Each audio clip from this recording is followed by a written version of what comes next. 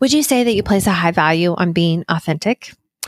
Is it important to you to be seen and understood for who you uniquely are? Are you looking to have deep and meaningful connections and conversations, and talking about the weather can just feel like torture to you? Do you find that you just can't help yourself sometimes comparing yourself to others? And when you do, maybe getting stuck or dwelling on how you're lacking or defective somehow, or you just don't measure up, especially when you kind of compare yourself to others in relation to other people. And then lastly, would you describe yourself as emotional? Maybe occasionally moody. Maybe you have some really strong emotions at times that have caused problems for you in relationships, whether it's at home or at work. If you answered yes to any of these questions, you might be an Enneagram Type 4. These are behaviors. So lots of other types might also identify with some of these behaviors. And just because you identify with this doesn't mean that you're a 4. But at the end of the day, a Type 4, the thing that makes them a 4 is this core strategy of striving to feel unique. And on Tuesday, we talked a lot about what that means, what that Type 4 energy looks like, the strengths, the gifts, and not just how a 4 can embrace those, but how all the other types can bring in some of those 4 strengths, whether it's storytelling or being emotionally fit when it comes to supporting a friend or a teammate. So all of that and more is in our regular Tuesday Enneagram MBA episode.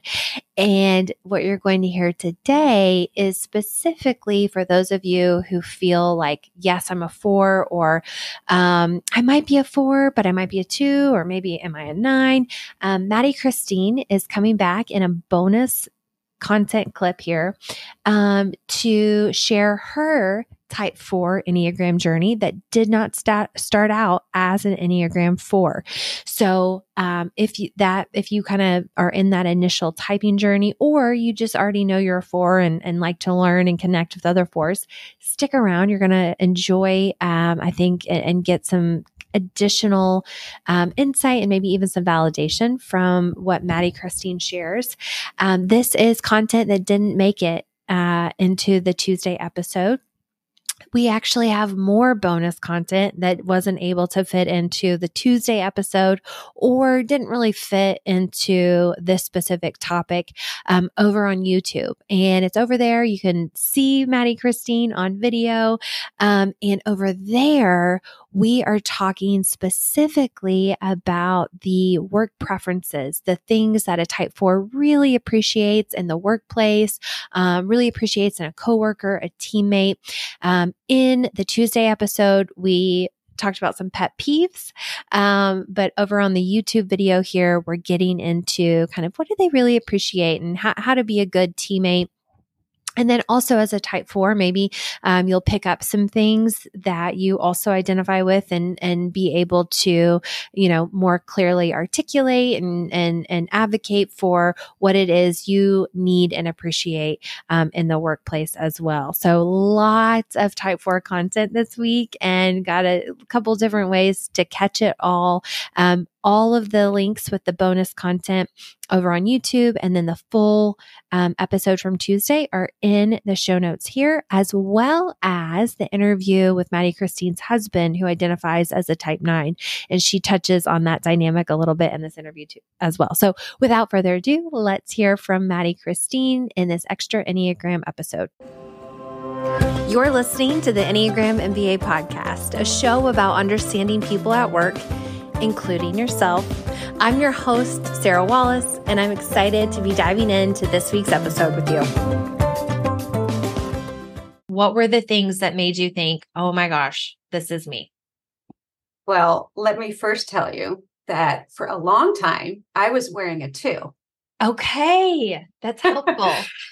And and after a while, I had somebody say, hey, how about you just wear the four for a while? You know, how you're not supposed to type one another. And this person was just very gentle and very, the timing was right. Like I was wondering. And I think I've heard from many fours who don't want to be a four and don't like to be a four. And my resistance to it, I think that told me that I was in the right place. I was so willing to be a four, a two, so willing. And then I got to the four, and I'm like, that's not who I want to be. And oh, this is who I am. Oh, that is honestly one of the best tests is do you want to be this type? And if not, like that's probably your type. With the asterisk of eights tend to be like, oh yeah, I love all this stuff. Like direct, confrontational, like, yes, that's me. Love it. Embrace it. Yeah. So that's funny. So, okay. So for those listeners who may not be as familiar with the type four, just really quickly, our type fours are, sometimes have that nickname of like the artist or the creative, the individualist. At the end of the day, the thing that makes a four is that core motive. And for our fours, it's striving to feel unique. So their general approach to life is let's approach this problem or this situation as creatively, as fresh, as interestingly as we can. Fours tend to be pulled towards things and experiences that maybe are elegant or refined or just a little unusual. And then sometimes we're going to get more into this, but sometimes when fours overdo that striving to feel unique, they can feel a little misunderstood. Maybe they withdraw from others. Maybe they become a little isolated in times of stress. They might feel like they're not doing enough to put their special touch on the world or the project or whatever it might be. And that their authentic individual self is somehow going to become repressed and they're just going to blend in and not be able to kind of live up to their potential. So that's our four in a nutshell. Anything that really stands out to you, Maddie Christine, within that description or anything that you think, oh, we really need to add this in here to get the full picture of the four? I think what stands out for me is just the need to be unique and the need to be authentic. Mm-hmm. Like a four, like, okay, I'll talk about me. Me as a four, I cannot lie. I have to tell you the truth. And it's sometimes brutally honest. Like I have to be very true to what I know inside or what I feel inside. And yeah, and I just need to be very special. And I feel I'm born with feeling there's just something wrong. So there's this tension of I think there is this thing wrong about me. I'm not quite sure what, but it's very deep and something is wrong. And at the same time, I want to be unique. I don't know how I blend those two, but I feel that's a tension. Okay. And that is that is a common struggle from what I hear from other fours. And it's interesting. I'd be curious, please comment on this if you have additional thoughts. It's interesting because sometimes ones in fours will be like a typing challenge for some people. They think, oh, I really resonate with a four, but I also really resonate with a one. And sometimes that's because of that kind of inner critic. And like you were saying, feeling defective or something's wrong with you. And one kind of nuance difference that I have seen is that ones tend to think there's something wrong with me. I'm not doing this well enough. But if I just work harder, there's hope. I could get there. Whereas fours tend to think, oh, it's hopeless. I'm just inherently forever and always dysfunction or defective. Yeah, I think I do work hard towards being whole. And at the same time, I think you're right that it feels I had an instance yesterday that I thought, you know what? I don't know if I'll ever get there. This is just who I am. It had to do with in marriage. And I thought, okay, and you'll get like, this is me, right? This is me. I cannot be any different than being very raw. But I thought, am I actually marriage material? Like Oh. all this stuff that happened to me, like, I wonder if it just will never get right. And I'm saying it with a little bit of laughter, but it's a serious thought. Yeah. It's a Yeah. serious thought that I thought, maybe this is just, I don't know. This may just not ever be me. I'm glad that you said that because I think those kind of things, like we all kind of have our own like kind of darker thoughts like that. And then to hear somebody else say something similar, it's like, oh my gosh, okay, I'm not alone, or that's really validating. I'm not crazy, or there's not something wrong with me. And so I'm sure other fours who are listening to this can probably relate to that. And then that just gives the rest of us even more empathy and understanding for kind of the inner dialogue that is happening in our four friends, partners, coworkers. I'd like to go back, if you don't mind, to the type 2 when you thought you were a type 2. And what about the 2 energy was kind of pulling you towards that one? Or what did you like about that type? I think it's mostly the feeling part. I Mm. feel people, and I often will just know someone's need before, and I've often addressed the need someone else has before they've even voiced it. And that's very typical for it too, right? You live out in the world to serve others. And that's definitely because of my sensitivity, what I was doing. Now, what I know now is when I'm distressed, I go to the unhealthy side of it too. And so now it really makes sense. So it's mostly the feeling part. And if I need to say anything that I like about a 4, it is as difficult as it is. I do enjoy that I'm feeling, and I do enjoy that I don't run away from feelings. I feel that makes life in some ways easier. I'm not running away from my feelings. I'm not trying to hide it. I'm not trying to wear a mask. I'm pretty real, and I think that the twos can also be very sensitive with Yeah. being just so out in the world and sensing people. So that's when I felt, why I was a 2. Yeah. Sometimes we'll talk about the 2, like one of their superpowers, like really seeing people. And Mhm. I think 4s are really good at that as well. But the focus tends to be more on other people than how am I also feeling, which 4s are stronger at.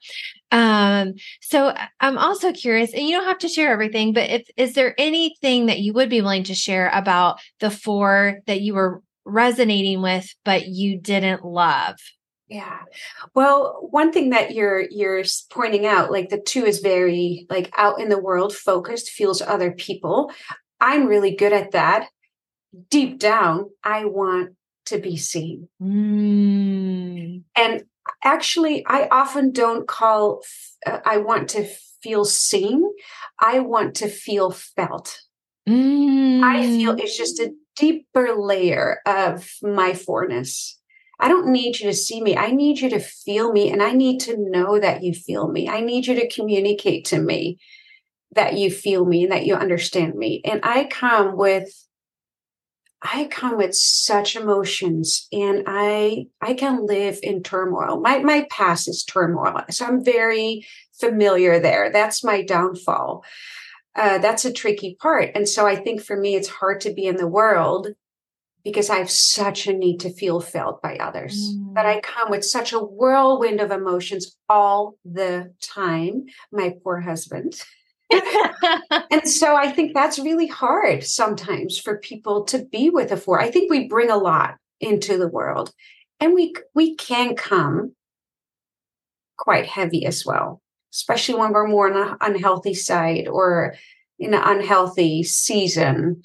And the season could be a day, could be a couple of days, could be a week, right? And then I think we might make it really hard for the people around us. And that's interesting. And we can cut this out if you don't want people to know, but your husband was actually our type 9 informant on a LinkedIn series that we did all about understanding the 9 in our lives. So that's, sometimes people will also kind of confuse the 4 and the 9. I think maybe some of that, I don't know, so at times withdrawn energy, but also there's some significant differences. Yeah. Yeah, the difference is enormous. When I read about, hey, 4s sometimes are mistyped as a 9, I was like, there's no way. And I know my husband, we're both open books, so I know I can freely talk about him. He struggles to know what he feels. Yeah. And he struggles to voice it because he wants peace. Mm-hmm. I have no problem voicing it. So him and I are just a very interesting combination. Yeah. So I don't understand why some force thinks they're a 9, except for we both withdraw. That's very strong with both the 9 and me. And so that's very interesting in our household too, is then when we're not well, we both withdraw. So we have to work really hard. Like, hey, we're doing our thing. Let's come together. Oh, that is interesting. Well, Yes. as a 7, I resonate a lot with some of that 9 energy at times, like the conflict avoidant. Just keep it light. Don't get too deep. Like, I don't want to be overwhelmed. And with me, then the such need to feel felt. And like what you just described, he's kind of like, yeah, let's just move on. Let's not stay here too long. And I'm like, I need to be here a lot longer.